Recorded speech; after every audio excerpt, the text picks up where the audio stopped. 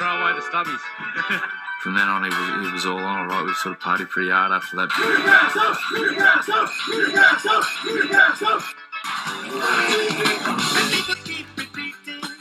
Welcome back to another episode of League Castle Legends. This one more special even than our usual League Castle Legends. Not only am I joined by a legend of local footy from recent years from the Knights and also in the local competitions, but we're joined by a guest co-host, none other than a former appearee on our shows, Daniel Nielsen from What's New in the Castle. Welcome to the show, Dan.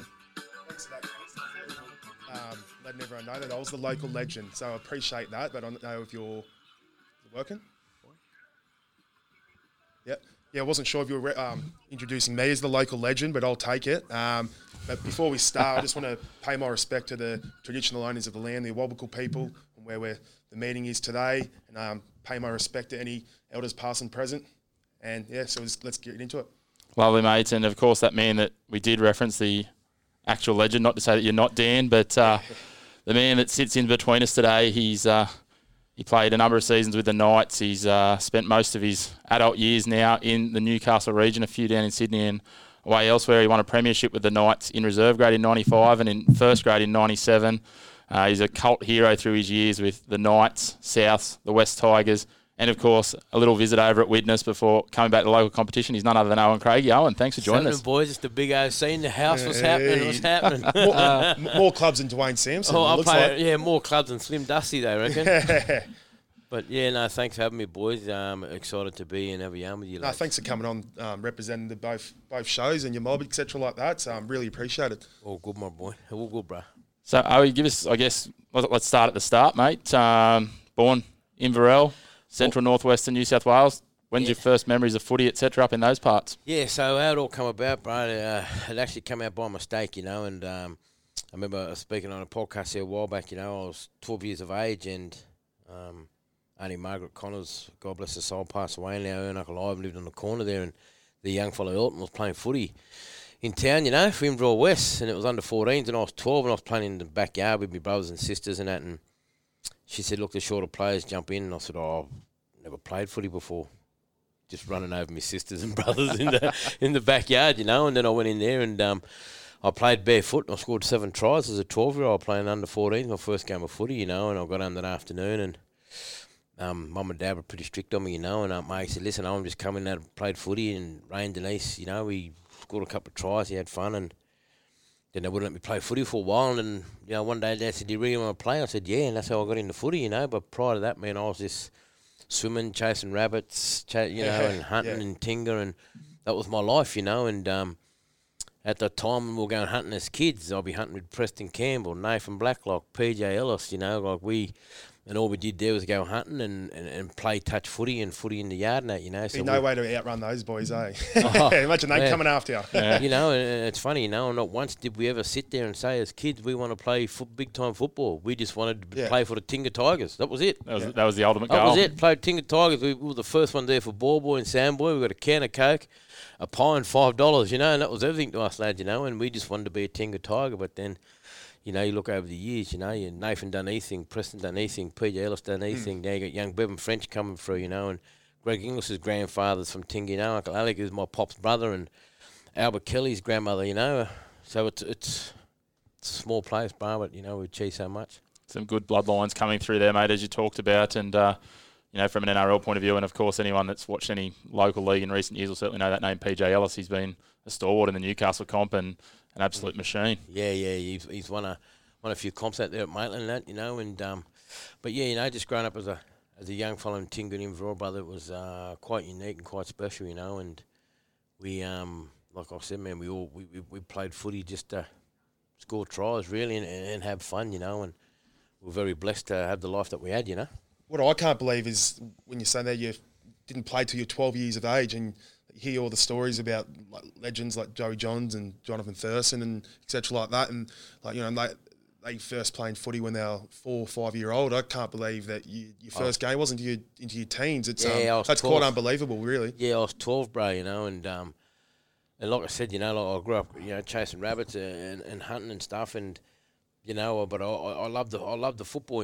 but yeah, it was 12 years of age, and I played by mistake, and I was scared and I was nervous, and And when I played it, it was actually, I was 12 playing under 14s, and I played barefoot, man, and it was in Royal West, and before you know it, I properly signed a year later. Dad took me in there, bought me a pair of black Adidas boots with the bright green 3 stripes down the side, and I slept in them, mate, like first pair of footy boots, you know, and then after a while, I was playing 12s, 14s, and 16s as a 12-year-old. It's a phenomenal journey, and it didn't take very long at all from there. Then, obviously, relocated down to Newcastle only a few years later. Yeah. So what happened was I always played 2-3 above. So I played 3 games of footy in school, like 20 tries, you know, every weekend, you know. And Dad used to pay me money, you know. And he said, "Son, I can't keep paying you." Bankrupting. Yeah. So it went from $1 a try to $5 a try, and so after what happened was they had Group 19 trials at Inverell there at. Over at Varley Oval, and I went over there, and they said, "Look, rightio, possible and probables. You kids go there, you kids go there." And so I went and trialled, and I made a rep side, you know. And at this stage, I was, you know, this is like 2 years after playing at West Inverell. I was 14 at the time, turning 15, and I ended up making the country under 17s team of the 14, turning 15-year-old boy, you know. And that's where the Knights found me. Young. Yeah, right. Yeah. So we went out to Bathurst, and I got player of the championships, and I had a few clubs chasing me and that, and the bloke walked over to the fence and said, "What's your name?" And I said, "I'm Craigie." He goes, "My name's Keith Onslow. Yep. I'm from the Newcastle Knights. They tell me you're 14, turning 15, and you're playing on the wing and you just made the countryside." I said, "Is that correct?" I went, "Yeah." And he said, "Oh, well, would you like to have a chat?" And I said, "Oh, don't ring Mum and Dad because they don't know I'm here." Where did they think you were? I don't know, because they said, "Where the hell are you?" And I snuck over the Bathurst, was known at the Union. We won the championships for Greater Northern, you know, and we played Brendan Reeves, played with Riverina, who was the fullback, and I made the countryside. So then we played Country City, you know, so I played Country 17s. Yep. Then I went City 17s. Then I went City 17s again. Right. So I'm the only player to ever do it. So Yep. not only 3 years in a row, but I'm the only player to actually play Country 17s and City. Yeah, right. That's pretty phenomenal to Yeah. achieve that, mate. So, when you came down to Newcastle, what was the story in terms of, like, was it just yourself that came down initially? Yeah, so we come down. So Keith signed me, and then they said, "Look, we want to invite you down so you can see some other kids that you're going to be playing with at Lyle Peacock out of Toronto." And so they drove me and my dad down, and then Keith said, "Oh." I said to Keith Onslow, "Look, I want to play." He goes, "You don't have to play. You know, we're going to sign you after this game." I said, "Oh, I just want to have a run. I just want to play." He goes, "Well, we'll put you on the last 10 minutes or 15 minutes of the last thing." So I went out there. I scored 8 tries. Keith, and David Waite was the coach. He goes, "Sign that kid." Keith goes, "Relax, we've got him. Done. He's done." So my first contract with the Knights was $1,000 sign-on. And 3 years school scholarship, that was it. And how old were you there? I was 15. Yeah, right. I was 15. And so it was to go to year 10 at St. Mary's, then year 11 and 12 at SFX, you know. And Yeah, in Hamilton, yeah. yeah, so Mum and Dad was big on me to finish high school. So I was the first kid in Mum's family and Dad's whole family to finish year 12. Taking a step back, just before you signed this Knights contract for $1,000, I was listening to another podcast of Barry Toohey and talking about you were into your athletics and your running, etc. like that. Yeah, so I read here stat you were running 100 metres barefoot under 11 seconds. Yeah. So So I was 15, 14. 10.93 I used to 10.93. That's Yeah. like, that is crazy, and that's early 90s, mid 90s. Yes. So, So and the world record at the time was it under 10 then? Would have just been under Just 10. went- Yeah, just they under were 10, 9, and you're under 9, then. Here's this young kid from Tingara doing it in bare feet. What was the story behind that? Was that something that you wanted to aspire to make, like Olympic bro. team or something like that? Was that the dream originally? I just love running. I just love running. So it all starts, you know, you have your after-school athletics carnivals, and when I was Great fun, yeah. so when I was going to so I'd win the 100 and 200 in high school, and we'd have the regionals, and I'd smash them, you know, and then we'd go to the state. So we'd go down to Sydney, and I'd be the only one standing in the athletics track there in the heart of the city. barefoot Yeah. on a tartan track because everyone was wearing spikes and blocks. I didn't know how to use I them. was going to say, you wouldn't have even been on the blocks. You would have been standing sometimes start. I'd Put him on the inside, yeah. laying on the grass. and I just wanted lane 4. I'd even ask him, can you put me in lane 4? I said, why? It's just my favourite number. Yeah. Yeah, I mean, I was very superstitious, and I just boom. So I just get in there and I just bang, and then they said, listen, you've just clocked a track record here for states and you're barefoot. And I said, oh, yeah, no worries. And they said, you've just made the Australian athletics team to go to America, Mexico and Canada. Being a young kid, but did you understand at the time how massive that was, or would you just like, oh, it is what it is type of thing, or was it? The thing was, So, mate, that's incredible. That's yeah. So I grew up. I'm the oldest of 7 kids, and I grew up in Fredbed, Mouse and Tinga, and I always knew that, some of the stuff that I grew up and seen in my life, and I just knew that if that kid was good, I would be 3 to 5 times better. Yeah. If that kid was faster than me, I'm going to take him to school. Just winning attitude is growing up. Attitude. Competitiveness. That's all it was, bro. It had nothing to do with money, nothing to do with the lifestyle I had. It's just that if I wanted it, I knew that I got to go and get it, And then I went, I made the Australian athletics team, and the whole family in the town raised money for me, and I got my first passport. And, and when I went to Sydney this time, like the first time I seen all these big franchise, we ain't got McDonald's and KFC, nothing like that, bro. Like, we're out in the bush, cuz, you blink, Oh, don't mention KFC now. I might have to get some wicked wings on the way home. Yeah. And, yeah, I'm starving. yeah, so, and, and then I went to America, and we flew into LA, into Anaheim, and I went to places. I went to Disneyland, Universal Studios. I met people like Doc off Back to the Future, Cuba Gooding Jr., Carl Lewis, Ben Johnson. I remember going to the Reebok factory in LA, and they loaded me up with my first bikes because I didn't have any, and put me all these tights and that. And then they said, listen, don't touch that big billboard there. We're about to launch this kid to the world. It was Shaquille O'Neal, Shaq with Orlando Magic, so he was the face of Reebok coming straight out of college. Yeah. So I've seen pictures of Shaq and that with size 24 boots and whatever he's a kid from, as you said, a town, blink and you miss it, Tinga, and you're meeting Right. Carl Lewis and Ben Johnson, who are the epitome and Donovan Bailey. So I met Donovan Bailey. epitome of sprinting at that point Yeah. in time, and probably historically outside of Usain Bolt. Yeah, bro. So, like, in Australia, we run in age groups. Over in America, they run in, like, different sections and that, So we went to Vancouver Island, and they're building the stadium for the next Commonwealth Games there. And that's where I actually clocked the fastest time of my life there, It was 10.93 on that track there. And this kid walks over to me, and he had a big crowd around him. And I was thinking, what's the fuss, man? What's the fuss? And he was like, hey, man, my name's Donovan Bailey. He goes, you can run, kid. And he was, like, in high school. Yeah. 4 years later, fastest man in the world. Yeah. And won the 1998 Olympics, Barcelona Olympics. And that's the same at the time Ben Johnson was in Canada. Ben Johnson was there too. He got done for steroids, So that was the life that I had, and I didn't train for athletics too. I never trained once. Just naturally gifted. Bro, I never trained. I never went down the track and clocked myself to doing it. I just went home, I went hunting, I went swimming, kicked the ball around, Natural, And that was fire. it, yeah. And so I just learnt to use my speed in footy, and that's where the chip and chase come in, because I knew as soon as the blokes would plant their feet, if I can kick, I was going to blow them. Yeah. That's what I done. Right.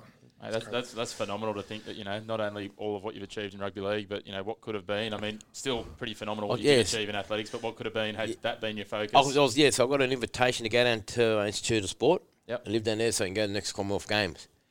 And then when Mum and Dad sent me down, I got my head around, I said, Canberra, no, too far. Too cold. Yeah. I've never been there, but I've just you hear stories. Seen the pictures of the snow. Yeah. And Tinga was cold enough growing up there, -4, -5, and then it was football, and then the Knights come in, and that's what happened, and I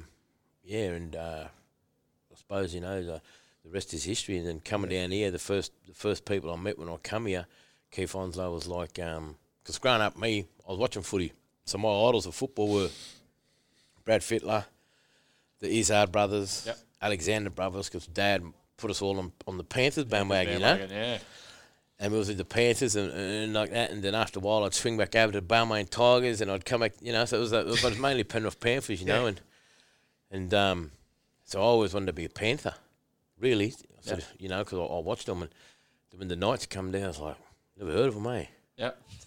Yeah. You flashing the pan team. I'm talking back in 93, bro. Yeah. 5 years in. 93, 94, and then they said, look, we've got Paul Harrigan there, and we've got these 2 young kids coming through the system, and in a couple of years we're going to win the comp. And they said, you're going to meet them when you come to Newcastle. So Joe Dunnage's gym at the front of the Marathon Stadium. Yeah. So they went in there and they weighed me on the scales, and so How much you weigh in the back then? I was 87 kilos, and bro. you're 15, 16? 15 at the time, 87 kilos. I ran 110.93. I never touched weights, but I'd squat anyone from 200 to 250 kilos and bench 100, 130, Yeah, wow. But Just no body fat at all, just I was ripped and... Yeah, so the first fella come there, we were waiting there, me and Dad. So waiting in front of the old Marathon Stadium there, me, Dad, and Keith Onslow, and Keith said, "Yeah, they're here any minute. So this white Ford Falcon comes around the corner, little chubby bloke jumps out. It was Matty Johns. Yep. And then this little red Ford Laser comes around the corner. It was Joey Johns. And I'm thinking, surely not going to win a comp with these two lads. Like Chubby and Joey was 19, he was chubby as, and but in saying that, their mental stability and the dreams that they had back then was installed into the club, which changed the culture of the whole joint, and then blokes like Billy Peden that I met that day too, So it was Billy, Matty and Joey, the first 3 blokes that I met at the gym, and they showed me around. And and then when I come down, I'd live with Matty and Trish for a little while at Hampton. Yep. And then until I bought it out with Kim and Steve Vasella at Belmont North for 15 Hope Street there. Then I was out there for 18 months. And then I bought my first house, man. What was it like living with Maddie and Trish? Because I know she's got the Italian heritage and that, so you would have looked after with the feeds, etc. like that. What was her best dish? She is an amazing woman, Trish, and puts up with a lot of shit. I listened to the Matty Johns podcast, yeah. family podcast. Did you know those say boys? I'll leave it at this. She gets under her husband's skin. It's awesome. It's great I'll leave it at this. There's an old saying, it's cliche, beyond every good man is a great woman. Yeah. And that's what Trish Johns is, And I'm sure she'd love to hear something like that. Oh, bro, I'll tell you one funny story though. Yeah. So I went into. I lived in the unit and went in there, and then I said, Matty, why is Trish's room at the front and your room at the back? Why is What's going on? What's going on? He said, nah, Trish comes from a very strict Catholic background. Yep. The father walks around and makes sure they sleep in separate beds because they weren't married. And I said, oh, sweet. And he goes, but here's a paddle pop. Have some paddle. I said, yes, sweet. I mean, we're the paddle pop kings, And but Trish's Iron Man was full Italian, spoke, Yeah. The language and very strict, and they weren't married at the time, and that was the rules, But I think over time I can hear a little paddling up the corridor. Matty's little feet, little 95 kilo feet, paddling up the corridor, jumping in Trish's room. But yeah, look, those are the days, and to meet these guys that were a big part of my life, And then when Joey, the life that Joey's had on and off the footy field, and winning the play of the World Cup in '95, and I was just blessed and fortunate to come through at an era with such, amazing talent, individual talent. Man, back then too, boys. This is the thing. There was only 3 or 4 of us that were from out of town. Everyone was local, bro. So when they played for this town. That's what I mean. It would have been yourself, Robbie. Mate, it was only me, Robbie O. Who else? Everyone else was all local boys. Yep. Played in the local comp now, So any time there was a kick in, they weren't going to chase it. They were going to chase it and double up at marker. Yep. They were the rules, And and the rules back then was that when we train, you win on the paddock. Blokes used to draw blood on the field, especially in reserve grade and coming through, Do you feel like having so many local players in that one team, you could nearly classify everyone as family, everyone knows each other, being in Newcastle? Do you feel like in today's game, 2020, I know I'm skipping a bit of time, and you're seeing blokes like Tex Hoy, Lockie Fitzgibbon, Sione Maratea, all South Newcastle juniors. We're filming. Do you feel like that's a very strong characteristic to win a competition in the NRL these days? I think for Newcastle to win another premiership, and I think they're 12 months away from winning another premiership. I think that they've turned the corner and seeing some of the local juniors that are here. Do you honestly feel like they can win? Yeah, 12 months. Not this year, 12 months. Yeah. They're still developing. I think when Frizzell comes and a few other players that are on the books, I think, and we've got a really good coach here now. Bedges in there, head of football. Yeah, that's massive. And I just think that in 12 months, the cycle of the club, I reckon they're 12 months away Yeah. from winning the comp. Yeah, and we talk about that culture, mate. Obviously, and you said about joining the Knights, and you came through, started to play through the lower grades. 1995, we might jump ahead a little step. 1995, you made your first grade debut against the Broncos. Yeah, 95, bro. I don't know how your recollections on it are. How'd you find out? How was the lead in? Imagine debuting against them. In front of Yeah, the greatest in front of 30,000 people at the International Sports. Bro, it was 38,000 people. Greatest team I ever. was in school. The principal calls me out, and I thought to myself, well, I'm not in trouble because I didn't do anything. That's the first thought. I don't know. I'm thinking, what's happening? So the principal goes, coaching staff's here from the Knights. I said, oh, yeah. So I go down there and they said, oh, your day burned tomorrow. So I'm Friday. It's Friday at school, and they said, I said, when am I playing? They said, tomorrow. I said, what do you mean? Playing first grade. I said, well, can you ring mum and dad? He said, we told them all they'll be down tomorrow. I said, oh, wow. So I'm a bit teary-eyed, but at the same time a bit nervous, So I go straight from school, straight into training ball work. So I went SG ball, bang, straight there. Straight to first grade. Yeah. And then I run out the house with my boots and that little back bag. It was Abracadabra and a flag on it. And I get into the car and I went, oh, stop, shit. Ran back inside. I said, what are you doing? I said, I'm grabbing my footy card. It's Steve Renouf. So after the game tomorrow, I'm going to get him to sign it. The Pearl. Because the Pearl, I wanted to be the Pearl. Yeah. You know what I mean? I wanted to be Steve Renouf. And so then This is 17 years of age, right? Yeah, Year 11, year 12. Yeah, just year 11. Year 11. Yeah, at SFX. And then... And for people out there listening, you're not allowed to debut in the NRL till you're 18 now. So this is a man he's in year 11 at school and... Had my first house. Had his first house. Owned it outright. Bought the first car from... The first Ford Mondeo in the country. Nick Politis got it through because we and Wayne Beavis are good mates. So I was in I was in the Roosters system for a couple of years, for 2 years, going down there before I went to the Knights, Yep. And when I was in the Australian schoolboys over there in 95, I saw this Ford Mondeo in England. I said, I want that car. I rung up, How do I get one? I said, Wayne, I just saw this car. I want this car. He goes, what do you mean you want this car? I said, oh, it's a Ford Mondeo. He goes, they won't get in the country. But if it's a Ford, I know Nick Politis. So then I paid Rodney Lake to come on the train with me, $100, because $100 notes were fresh on the scene then. And I went to train down, picked it up from City Ford and he drove it back for me. Because you didn't have your licence. I didn't have my first car, first Ford Mondeo into the country, Uncle but you don't have a licence. Didn't even have my oils. I failed 17 times at RTA. Did you? 17 times? 17 times.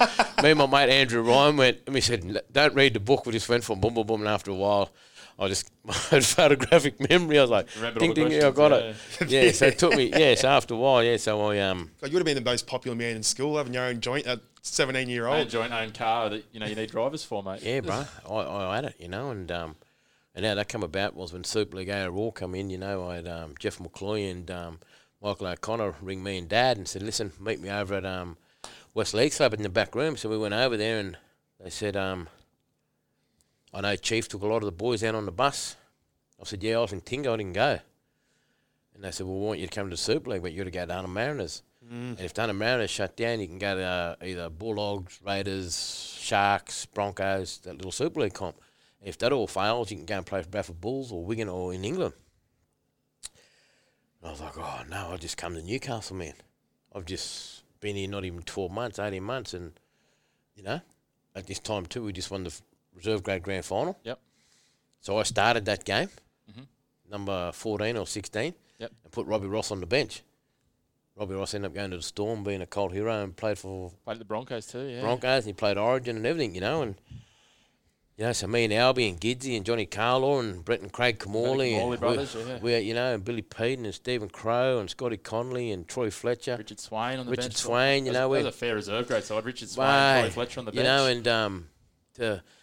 And that's a big reason why we won the 97 grand final, but they said to me at the time, going back to the story there at Super League, they said, what do you think you're worth to come over? I said, I don't know. I just love playing footy. Yeah. And I said, here. That's just a sign with the Super League. Just the sign-on fee. $200,000. I have tears in their eyes. I've never seen that much money in my life. Yeah. That's crazy. You're still 17 at this point, aren't you? Like, I'm in 11. yeah, $200,000 even now. And then blokes got filthy on me, within the club and that because they thought, oh, shit, we went down there signed 40, 50 grand and 80 grand, and these were representative players that were playing in the ARL at the time of Big Land. And I said, nah. Dad was like, nah. We'll give us time to think about it. Because I said I don't leave the Knights. Yep. And we'll get back there. John Quayle was the CEO then. So John Quayle rung us up a couple of days later. I was back in Tinga, come back, done the deal. Walked down to the bank like that. The National Australia Bank down at Beaumont Street, Hamilton. And I bought my first house off Gary Dowling, 5 in the wrong road. $135,000. You're kidding. Yeah. 3-bedroom house, in-ground pool, 2-car garage. And buy a block of land for that now, are you? Yeah. And I must have owned it 4 times. Every time I owned it, I just go and draw 40, 50 out at the end of the season. This is the best parties of all time. You know what I mean? I had that many mates. Oh, I had that many mates and cousins I didn't know of. things I'd do to be alive back then. And Come out of the woodwork. yeah, and then 4 or 5 years later, I ended up buying 3 in the wrong road. By the age of 24, I owned 2 properties, 3 and 5 in the wrong road. Yeah.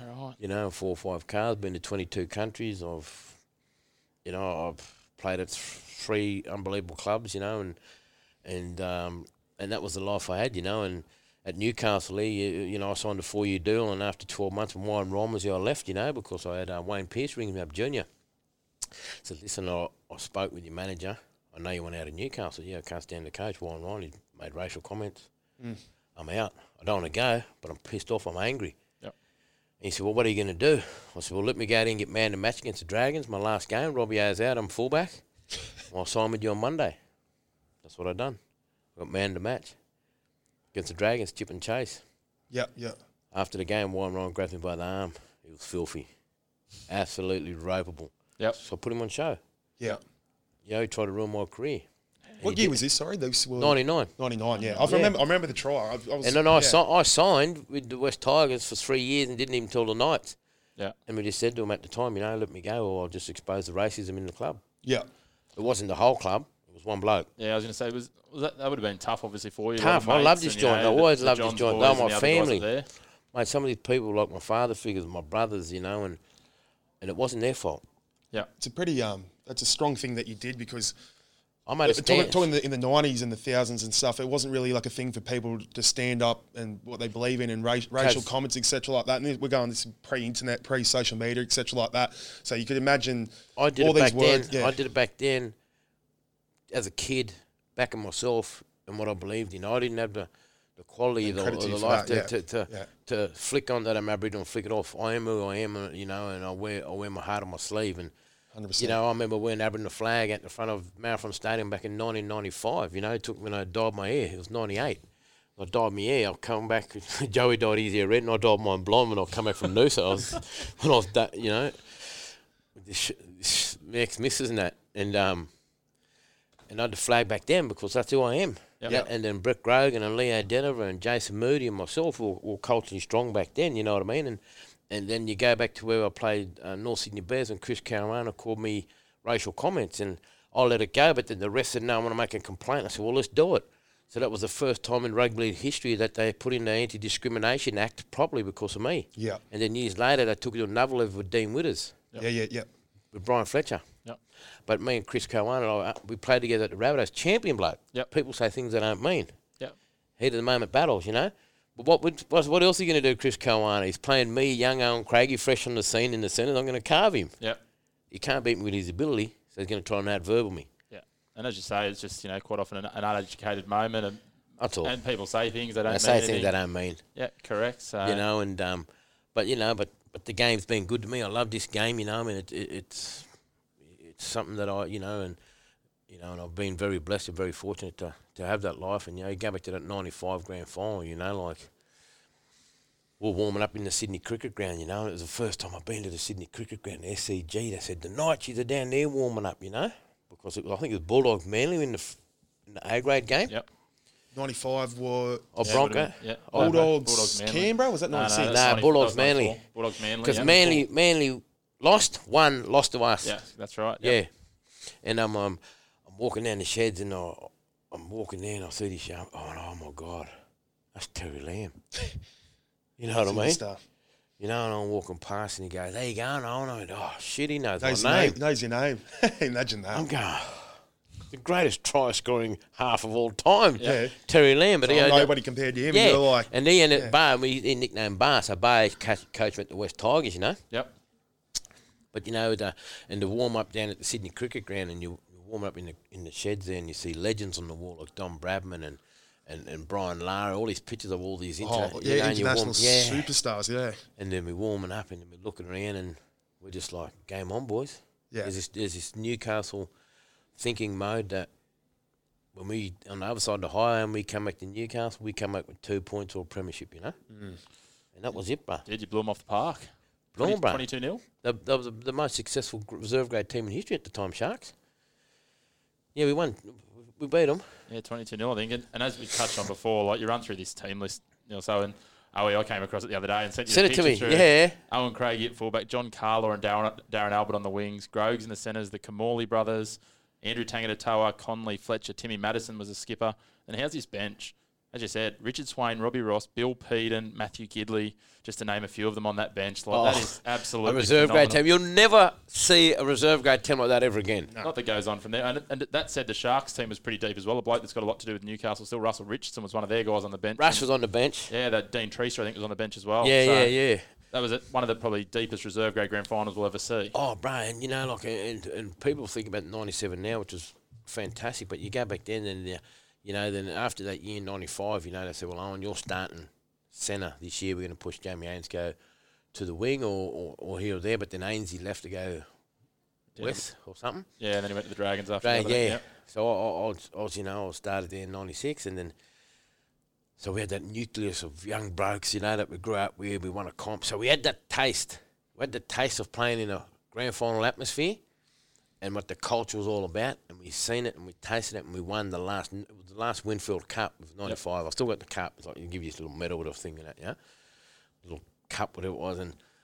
But it was like, yeah, we won it, but shit. When you see Manly and the Bulldogs run out, we're like, that's us, boys. Yeah. We went to Big Shark, we went to Big Fish. Yep. And that was us. 2 years later. 2 years later, coach, look at them blokes' names on there, you know.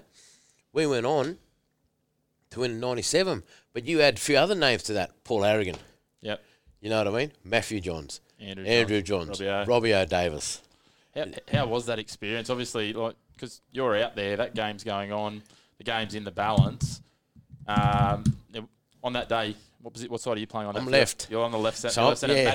Matty's hit the field goal. Yeah, hit the field goal.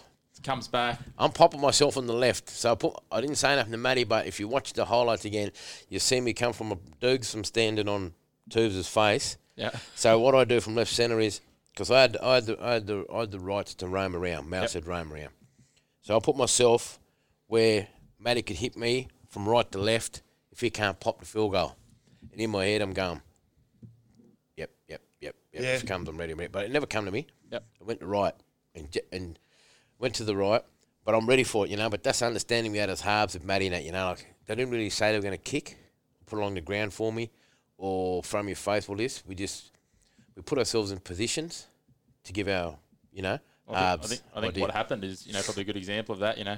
Yeah. Joey's in at dummy half and he just tells Darren Albert, just, you know, stay alive here. But this is it. What about this, boys? This is the most amazing part of it all. Joey fooled the whole country. He passed it to no one on the sideline. Yep. No one was there. Yeah, and everyone fell for it. Yeah. And he gave it back to Albie who played the ball. So when you stop and think about it, Yep. it was a basic little dummy that was no one. Yep. Yeah. Because the winger's playing the ball. Fatigue's kicked in, and Fatigue's that's kicked in, mental. yeah. Hey, but the whole country's like, where's he going? It comes back. Goes, Albie, I was watching it the other day for the first time. You know, I went and watched it the other day first time. Yeah, really? You haven't watched I it? haven't watched it. You I know. obviously seen like. I know the result, Coach. I know the result. You were there. I know the result, but I just never watched it, you know. So I'm watching it and I went, he threw it to no one, but he fooled everyone, you know. That's the old backyard footy trick, isn't Yeah, it? yeah. Dummy So- to One-on-one footy against me So- brother and dummy and Oh. dummy today. But this is, I'm sitting there and I'm thinking, you know what?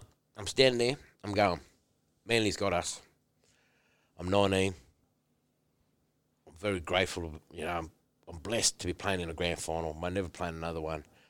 I'm looking at the atmosphere, I'm smelling the green grass, you can smell all the food and the alcohol in the air, and it's a bit windy, and I'm going, oh, yeah, look, I'm probably going to come second. Next one is, I'm going, I see the white flash just going down the front. I said, Albie's over here. And then all of a sudden, my knees and my feet, and I just went numb, and I didn't clap, I dropped, because I had to stop for a second and think, am I dreaming?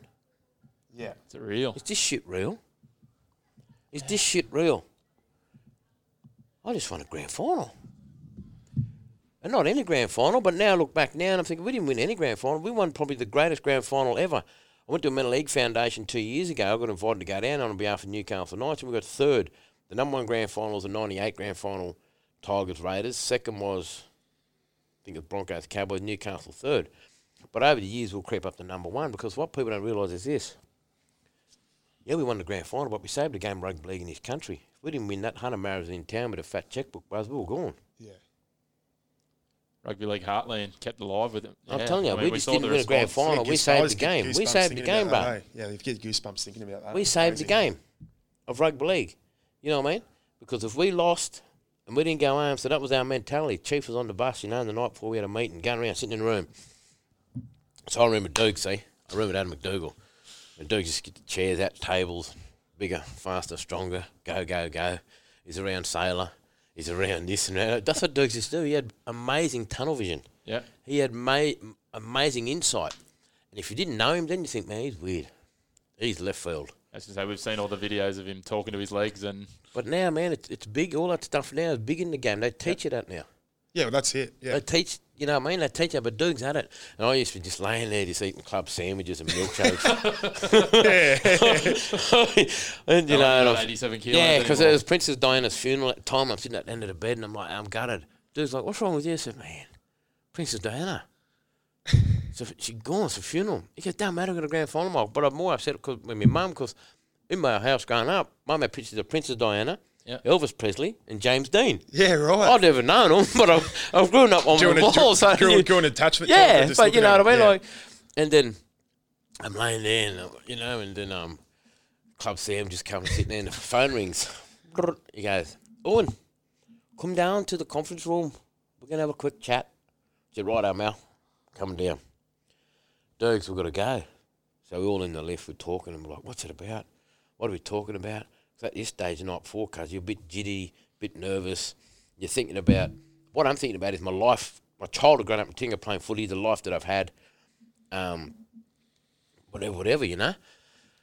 And this is Mal, I'm telling you now, man, Malcolm Riley is, you watch the Last Dance with the Chicago Bulls, Phil Jackson, and you watch Vince Lombardi, and you watch Wayne Bennett, and you look at people and go, oh, he's an amazing coach. No. They're amazing people. They are father figures. Yep. They are leaders. You know what I mean? So they didn't teach Owen Craigie how to score a try or chip and chase or hit this whole step. They taught Owen Craigie how to be a better person. Yeah. Have a dig. Get in there. Work on what works best and less than what doesn't. Be better players. Be better people off the field to be better players on the field. Man manager. All great But Mal coaches say spoke, that. no one else spoke. You know what I mean? But Mal spoke, no one else spoke. I was very lucky to have Malcolm. He come to one of our South Newcastle training sessions. He was back in the country, or 2018 season, and he had a bit of he gave us like a 15, 20-minute speech just before training. Yeah. Can you imagine local league of 5 different grades, all different ages, and this- usually every time it comes, someone's taking the piss and laughing. As soon as Malcolm really spoke, it was just something special about it. It was just no one said a word. You could hear a pin drop, and you hear that stereotypical saying anywhere, but honestly, no one said anything. And just whatever he come out of his mouth, he had everyone by.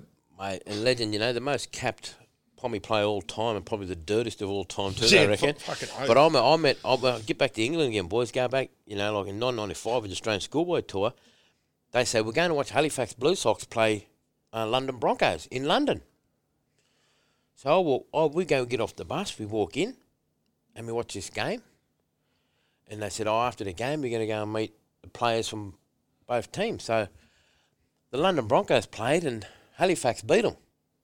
So I'm going in the sheds there, and I see this little dark fella throwing stuff, swearing, abusing other players from the London Broncos. He's a shit. We lost to them, blah, and I'm sitting there going, oh, who's this? When I first looked at him, I thought he was either Papua New Guinean or, I don't know. It was Leo Denver. Yeah, right. Right. And the coach for Halifax was Malcolm Riley. Yeah, right. It's amazing how that. So this is how Leo come to the Knights when Joey got injured. Yep. Because Malcolm Riley come out here and knew that Leo at that time was carving him up in the English Super League playing with the London Broncos. So he said, I'm signed a kid from England called Leo Denver. And I knew of Leo. And then when Leo come to train him, man, it was game over. We won 17, 18 games in a row. He was a super freak. So you didn't make the grand final without him. No, and when he took off from where Joey was. He was a phenomenal talent. I remember seeing him in the local league even in sort of 2005, 6 when I was refereeing. He was finishing up with the Bay, and on his day, he's one of those guys too. You could typical cheeky. He's a leader. That's what you want in a halfback. You go through the motions almost, and all of a sudden you just see him just go. It was like he just decided, right, now's the time to go, and like he kept the other side in the game almost. 15, 20 to go, he just go bang, bang. You know, he had a few good back rows outside him, centres, just bang. Boom. And his first game was at North Sydney Oval. Yep. And he wore his Asics, and they were red. I had blue, dark blue. Yep. His were red. He looked like Michael Jackson on the dance floor. And I said, gee, I hope he can play. I hope he backs it all up. First touch of the ball, he scores. Yep. We all look around, we go, we on, boys. Yep, it's on. He can play, this fella. So, talking back with the 97 grand final, right? Yeah. Newcastle Knights' first premiership. You see, Newcastle Knights, they haven't won a premiership before in the ARL. You do that. You win 95, 97 comes around. You hear all the stories from Matty Johns and Joey Johnsy talking about going back on the highway back and people are trying to jump inside the car and stuff. Bro, what's the Owen Craigie story? What can you tell us? Well, I'll go back to the motor first and I'll tell you the trip home. So we all land in the room. We're sitting in a room like this, right? Yep. And in the conference room there, we stayed at, where was it? In North Sydney there, the Ridges in North Sydney. No, sorry, I lied here. We stayed at Coogee. Yep. Coogee, Motel on Coogee. Because me and Doogs' room were facing the water, you know? And we're sitting down there and we sat around and we're all nervous. You could hear a pin drop in the room. And Chief starts speaking. He goes, right, boys, we're just going to have a chat about what tomorrow means to you, you know, with the game and that. And so we'll start with number one and go all the way around and go back to the coaching staff. So Robbie O starts first. He goes, boys, you know, I'll come down from Toowoomba and I've been here for such and such years and, you know, and this is what it means to me and, you know, you're getting a bit emotional and it goes across the Down Albert and, you know, the yellowfin tuner, we call him Albie, you know, he's can tune anything else, you know, and he starts talking. No, he's young. So we're not really emotional because we're young. You know what I mean? But we're talking about when it gets to the blokes, then, you know, number 3 goes to Mark Hughes, you know, come out from Curry. Boogie's only been in the comp for 2 years. They pulled him out of local comp. Curry, 12 months before that, you know? Curry, yeah. Then it comes to me, you know, and I said, yeah, I'm young from Tinga, and all this is what it means to me, blah, blah. And goes to Doogs, and it comes to Matty Johns. Matty's tearing up, crying. You know? And everyone's silent because it took these blokes a long time to get out what they felt and what it meant to them because they've been here since 88. They're local boys. They, you know, I mean, living in a Hunter and being a Nova Castrian, you know, it means the world to them, you know, and we're tearing up. Yeah. Then it comes to Joey, you know, and at this stage, you know, and Joey's renowned for the 40-20s, his spiral passes, his banana kicks. He was 95 World Player Cup, 96 come out and he capped all these things, and everyone's tearing up, you know. Then go to Lee Jackson, you know, he was hooker than Jacko, but then when it comes to the big boy bar, come the Chief, Tony Butterfield, Mark Lanville, the whole room's in tears. Then all of a sudden, from your feet up, you just go, fuck. Far out. This is it, man. We're going to war. And I'm going to war with the people I love and respect the most. They're my leaders. I can't let Chief down. I can't let Butsy down. Or MG. Or Matty. Or Joey. This is it. I'm a boy from Tinga. You know, and I always say, you know, I'm the drummer of Coldplay that no one really knows in the background, but I get to see everything, bruh. Yeah. I'm a kid. And it goes around to Billy Peden. Then it comes to Malcolm Riley and the coach and stuff. And then the last word the chief said, he said, we're not going home without the trophy. Sleep on that. So I go back to the fucking room. I eat my cold club sandwich. No joke. So I go back to the room. I'm laying there and I'm just dreaming. I've got adrenaline going through my bones and body, bruh, like you can't believe. I want to play now. And then when the next day comes, no one says nothing. We have breakfast, strap and get all your stuff down at the hotel, and we're getting on the bus. And no one says boo to each other, bro. No one's even talking. And on the bus, because everyone's in the zone. Everyone's like full in that. People talk about tunnel vision in the zone. I'm talking about when I get to the 20, 30 and 40 and I get one-on-one material, I'm going to step him left, I'm going to pop out, put Dirks away, I'm going to chip. And I'm visualising his body language. I'm visualising the way the game's going to go for me. And when it gets down, because for that split second, you know what I mean? For that little inch, I want to be on song. And it's probably the quietest game out all year that year because it was more of a defensive game against, I'm a schoolboy playing the best centre in the world, Terry Hall. Yep. If I'm not playing Terry Hall, I'm playing Jared McCracken. If it wasn't Jared McCracken, it was Ruben Wiki. If it wasn't Ruben Wiki, it was Steve Renouf. You know what I mean? If it wasn't Steve Renouf, it was... Yeah, classic class. I couldn't play a rep side. Yeah. You know what I mean? I couldn't make a rep team. These boys are superstars. Yeah. I had their footy cards too, I had most of the cards and that, so I was starting... But Steve Renouf was the king, but... And then we go to the game. I remember jumping off the bus, and we get off the bus, and all we can hear is the chant Newcastle at that Sydney Footy Stadium. And then the hair just stands up on your whole body. Yeah. And I'm just going, fuck. I'm in the zone now, baby. I'm not talking or looking at anyone walking in them sheds. We get in the shed, and this is why Malcolm really is good. We get into the dressing sheds and we walk in. We're on the left, we're in the left side. We walk in and they're split in two inside. One's got showers this one, but you get where you get dressed on this side. And all our names, there's pictures and names up there. And I look at my locker and I see this yellow A4 note. We all got notes on our locker. And this is one thing I don't think none of the boys in the 97 ever speak about this, but I remember it. We all got notes and letters. And I went, oh, fucking Mal, what's he done? He's got me here. I'm already going to die for him, take a bullet for him. So he took us from here to here. Here's a letter written by my nan and pop, what today means to them and my family back home. That's crazy, yeah. That's awesome. Just such a... I didn't even know. Like we hear all the stereotypical stories. We didn't even know any of this. I pull it down. I'm reading it. I'm that emotional. I'm that pumped up. I've got that much adrenaline go through me, and I'm reading this. Puts you at another level again. I've got tears coming out my eyes, but I'm not crying.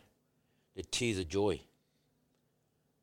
I said, fuck this, bro. We're winning this motherfucker today. Yeah.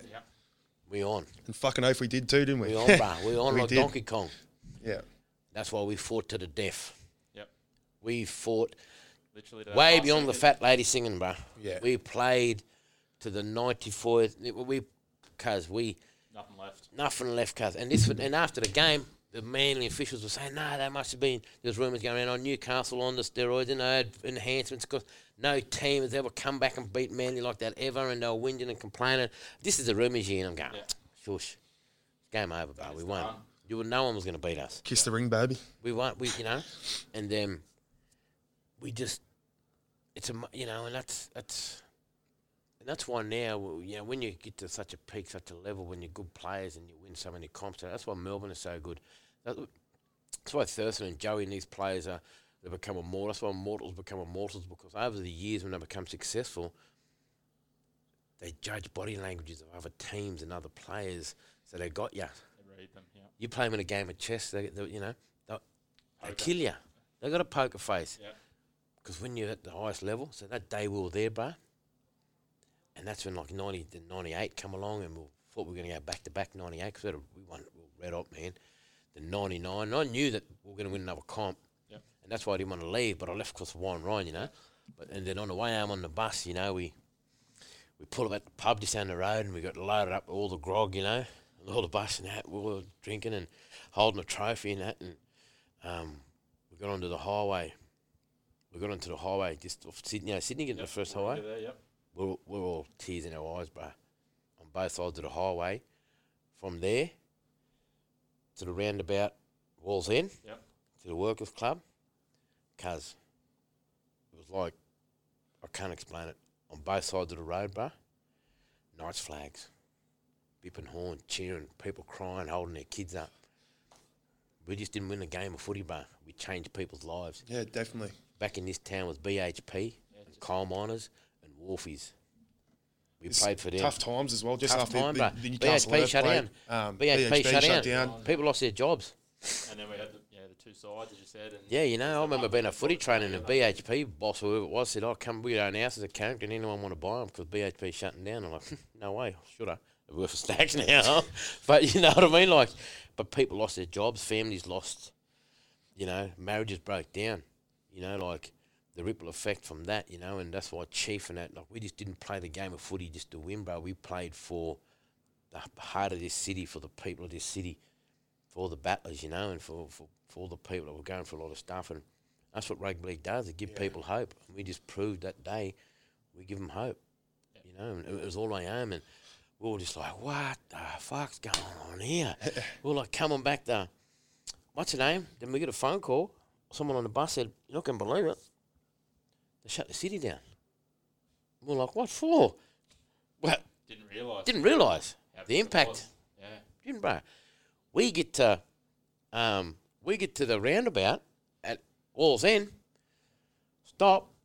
At this time, I'm charged up, right? And I'm with Jack Newton's or Chris Newton, see? And Joe, we're all there charging on. Coppers come, knock on the door. Right, we're going to escort you in. I said, sweet. Me and Joey get off. We're surf riding the cop cars for about 30, 40 metres up from the roundabout to the petrol station. Yeah, only a little stretch, you know. Run back on, because it was like, we're at the key to the city, baby. You know, we're like, this is hectic. Next thing you know, it is,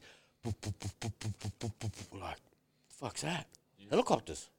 There's helicopters flying around. And they're saying the city's packed. So we get near Hamilton. Then we get up through Hammer, and next thing, bro, it's just like, people are just packed, slapping the side of the windows not the window, but the side of the bus, tapping it. And we come through Lambton, bro. And where my houses were on the left near the Caltex petrol station, I look in on the sign and something said, "Look, here's my little brother crying, holding a Knights flag." Going in, I was like, fuck. Wow. You know? I'm going, what the fuck? Then we get in there, and it was packed, cuz. It was a whole new level. And from that day, we saved the game of rugby league in this country because John Rebo and, you know, all the Super League guys had a checkbook bigger than Ben-Hur to buy this competition. You know? And then we went up, man, and we went on a 2-week drinking spree. 2 days, that's what the story's of it. Yeah, 2-week drinking spree, bro. I was like, Who carried on the most? Joey? oh, we all carried on. Yeah. Joey's the king of carry on. Yeah. No, we all, you know, we. Do you remember the celebrations, or was it just... Bits and pieces. That's probably the best thing about it, not remembering. I remember the fact we all jumped into the harbour at the brewery. Like And we all walked straight back in the brewery, soak and wet, started drinking. You know what I mean? Yeah. And then we all had to make sure our rings didn't slip off when we jumped in the harbour, you know? Yeah. I remember doing that. I remember going to, they call it the Zoo down at the Burwood Hotel. We were there. That's my local.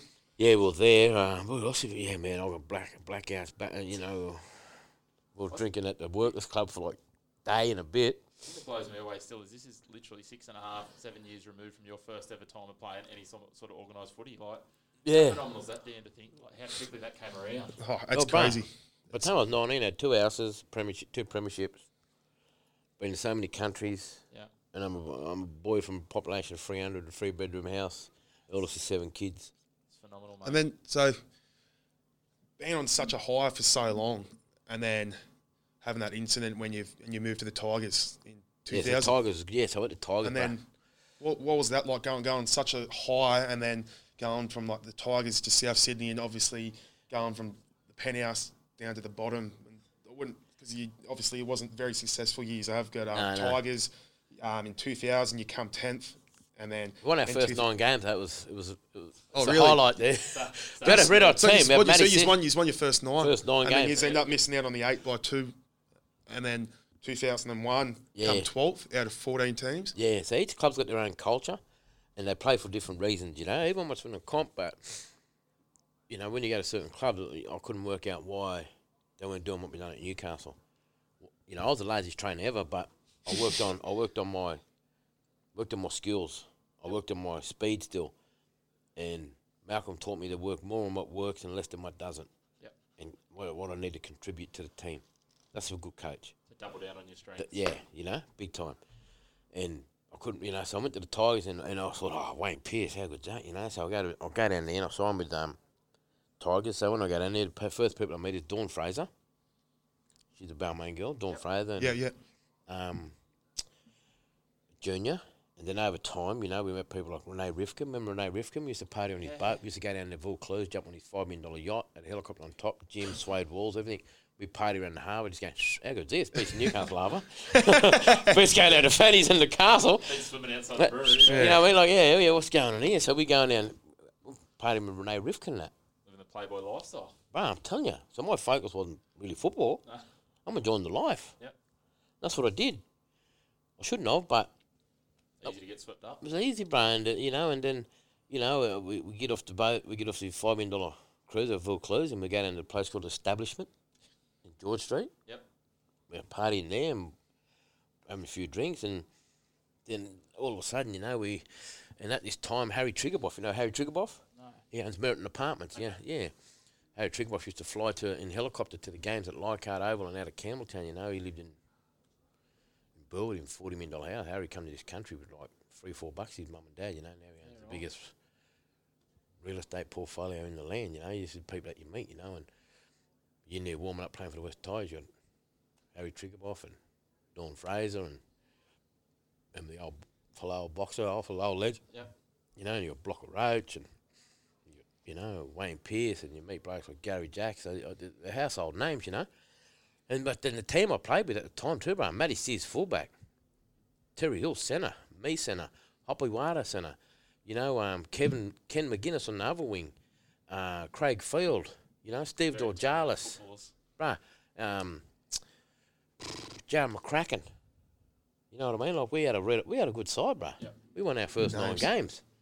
We thought we were going to win the comp. Yep. But we never. And then the following year, I done my knee one game, and then the following day after that, and then I was actually going to retire after second year West Tigers, so I come home. Then End of 2001 Well, season. yeah, I was going to retire. I was only like 23, 24. I was going to retire. I said, Dad, I'm done. Just body had enough Burnt out. mental. Been doing pre-season since 16. Missing out on schoolies, trips with friends, and missing out on my childhood, because I didn't really have a normal teenage life. I couldn't go to parties at schools in Newcastle. I had to play footy. Yeah. I had to play SFX on a Friday, and then Saturday play NRL. So I was playing schoolboy football and NRL at the same time. Crazy, isn't it? And then so that's what happened, bro. And then then Georgie Pickens ring me. And I'm like, well, Nana Pop, all the family has to Rabbitohs. George was like, I want you to come down and meet me and Nolene, come down and have a chat. And Craig Coleman's going to be the coach. I want you to come. I said, man, George, I've been watching the news. The Rabbitohs coming back in the comp. He goes, we're in. I said, done. Yeah. I'll come. So I signed 2 or 3 years there, and 02, 03, 04, I've got written down here. and I captained him for a couple of games. It was a highlight of my life, because I think I was like second year Aboriginal captain in the history of. I think Eric Simmons was the first. Yeah. Or I was like third or fourth, something like that. So it was a big highlight for me, and play for the Bunnies, coming into comp, So I was down there for a while. Look, then going to the Bunnies was a whole new different thing, didn't you? Then young man blokes like Russell Crowe, and he's got a handful of celebrity mates too, and Rusty loves his footy, and we used to fly size up to Nana Glen and have a party and a few drinks up there, the whole team. I just fly us up on a jet and pick us up, and we're drinking at Nana Glen, He's got 20, 30 black Harley Davidsons and all these rally cars, and he's got the best DJ in Sydney in one tent. He's got all the food in one tent. We've got alcohol in another, and we're just going, yeah, the boys, what I mean? Yeah. So going from the Knights and you at the winning mentality, the Tigers and the Rabbits, and I've got here 02, second last, Yeah, we've got- 03, 04, the wooden spoon. Yeah, made some good soups with the spoons. Yeah, yeah. Was that like I know you said your captain in the club was captain in South Sydney was a very special moment, but was that hard? Hard to swallow. Hard to swallow, losing all those games, and just was the partying and the drinking kind of just like a way to escape the losing side of footy, etc. like that. Or, Yeah, look, it was a bit of doing that too, but you got to understand too, like we'd lose for 3 years at the Rabbitohs and you'd go back to the Leeds Club and there'd be thousands of supporters there after a loss. yeah, I couldn't work it out. For the life of me, I was like, it's like we won the comp. Yeah. But them supporters down in the heart of Redfern and in the city, man, Red and green. mate, you've you know, like, it's just different, you know, and it's the people's team, you know, and it really is, and I loved it there. You know, every club I've been at, I love so much, you know, but the Rabbitohs, they've got, and to see them go and win the comp, you know, something amazing, but, you know, like, I captained, when Brian Fletcher got out, I captained a few games, you know, and I remember when they were playing there one time, and they said, "We got this player coming on. I want you to meet him." I said, "What's his name?" They said, "Fui Moi Moi." Yeah, right. I said, what? Fui Moi Moi. thought he had a stutter. Yeah, and I said, "It's Fui Moi Moi from Wagga Wagga that leads to Couscous." I don't know, we just made a little joke, but he come to training and he was a tank, bro. Only just got your couscous joke, man. That was good. Yeah, but you know, he come and we're like, we've got all these wraps on him. And then he walks off after the first 10 minutes of training at Erskineville Oval.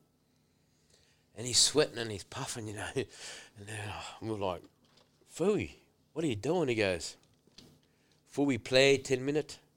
Fui train 10 minutes." You know? But he ended up going on to play for Parra and being a superstar, Fui, you know? Yeah. Cult hero over in the UK too. Cold hero, brother.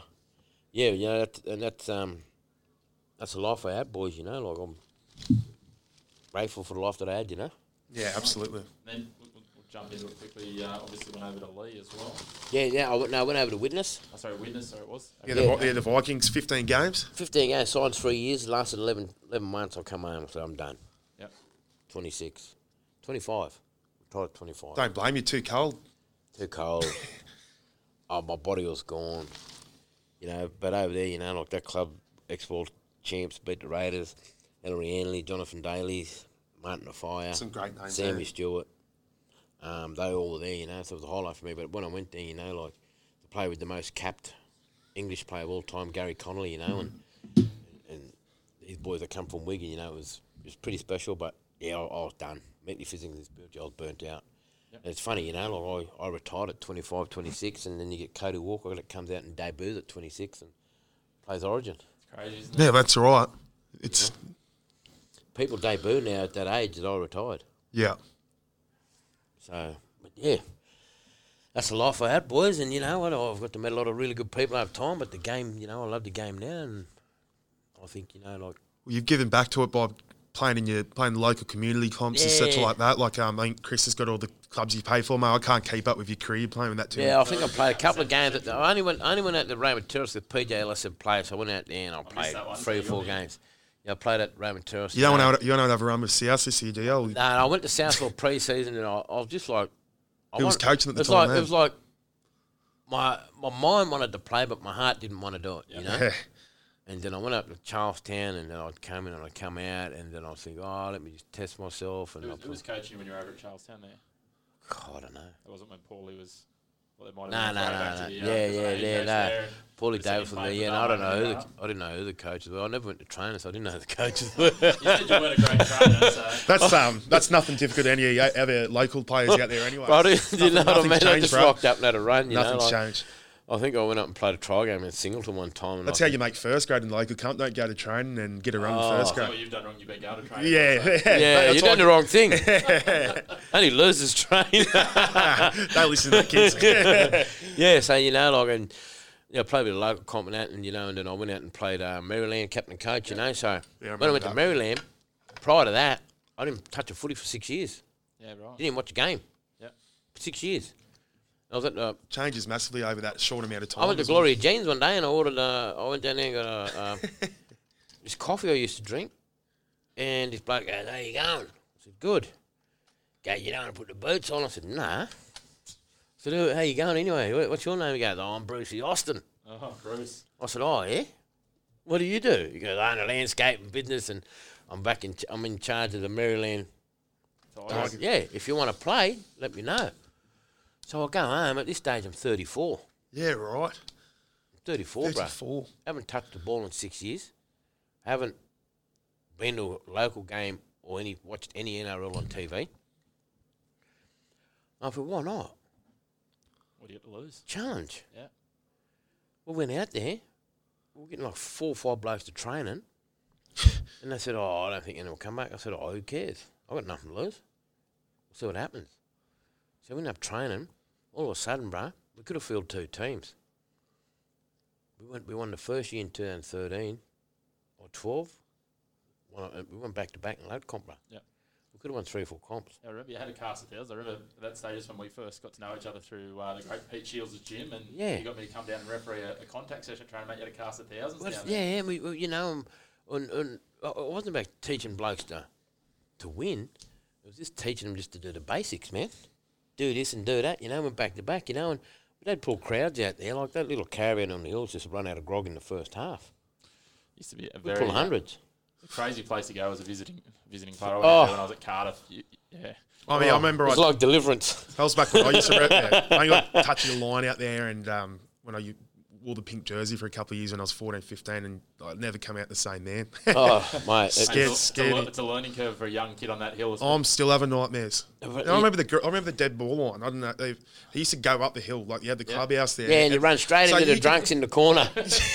You could run with your hand. You've been running out with empty cans on the back of your neck, and on your. I used to kick to that corner every time we played a game. Why wouldn't you? I can bring it out of there. So if you're a fullback and a winger, you're running into the crowd, you're going to get abused. You know what I mean? And carry on and whatever. But we had some good years Mentally out there and back to physically, all back. the Yeah. cans, right? Yeah. And mate, something, and we'll wrap up soon because I'm very aware of your time, mate.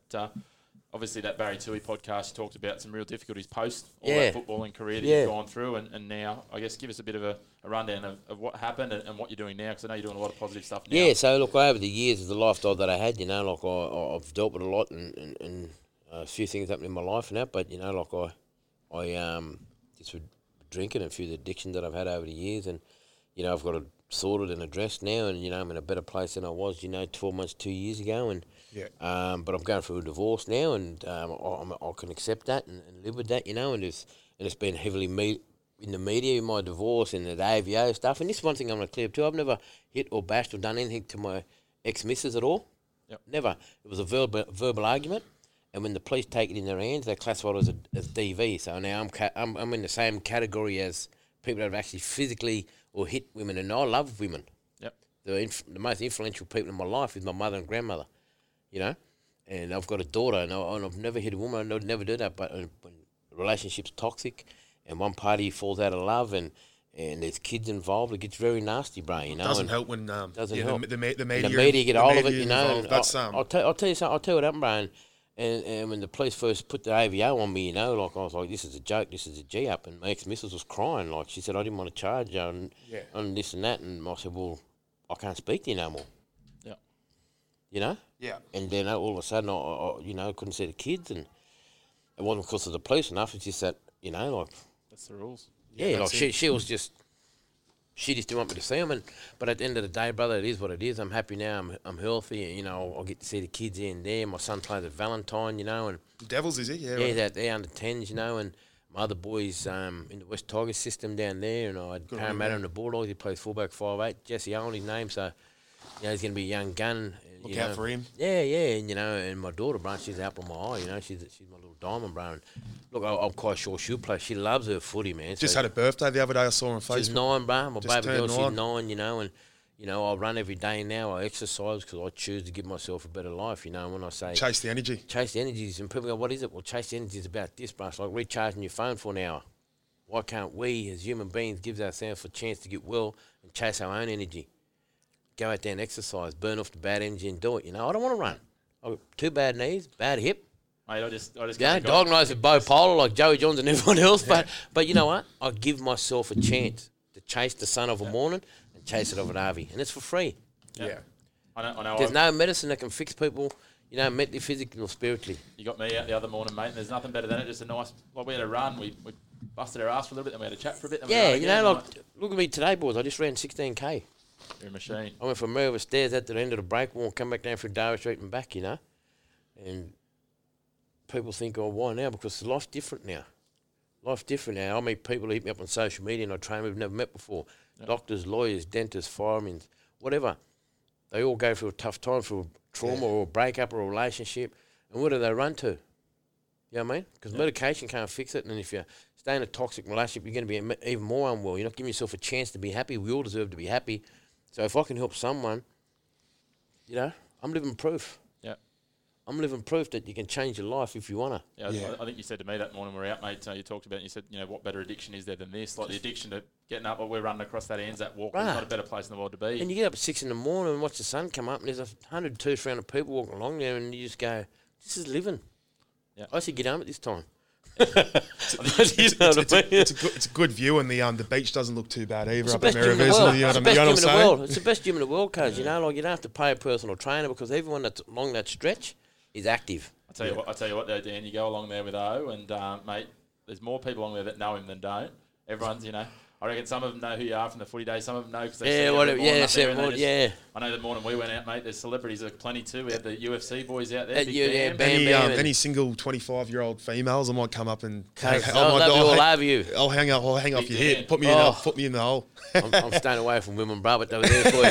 Mate, obviously, I'm having a relationship with myself first. Yeah, right. Yeah, right. But yeah, no, that's it. And that's the life I had, And I'm at the moment talking to a few companies, bro, and write a book, from Tinker to Triumph, and we'll call it the real OCD, the old Craigie disorders. And just talk about everything that I speak about, because no one's right, no one's wrong. Yeah, we all make mistakes, but everyone, if they give themselves a chance, can better their life. It's got nothing to do with money. It's got nothing to do with relationships or lifestyle or image. If you just wake up and chase the energy, baby, with the big OC, you can do whatever you want.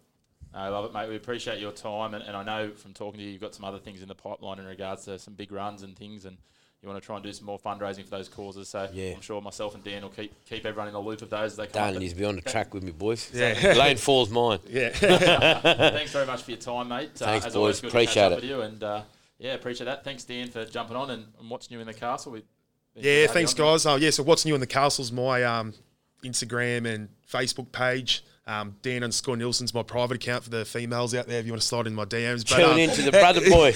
But they're just covering Newcastle stuff. So it was good to team up with Chris at League Castle AU, get on board and hopefully do a few more footy interviews in the future. But Craigie, thanks for having me, mate. Cheers, it's finally good to meet you, brother. Hostess with the mostest. Yeah, that's it. I'll run by that one now. That's him, bro. Chase the energy. That's it. Well, thanks, boys, and thanks, we look forward to being back soon with some more episodes. Cheers, bro.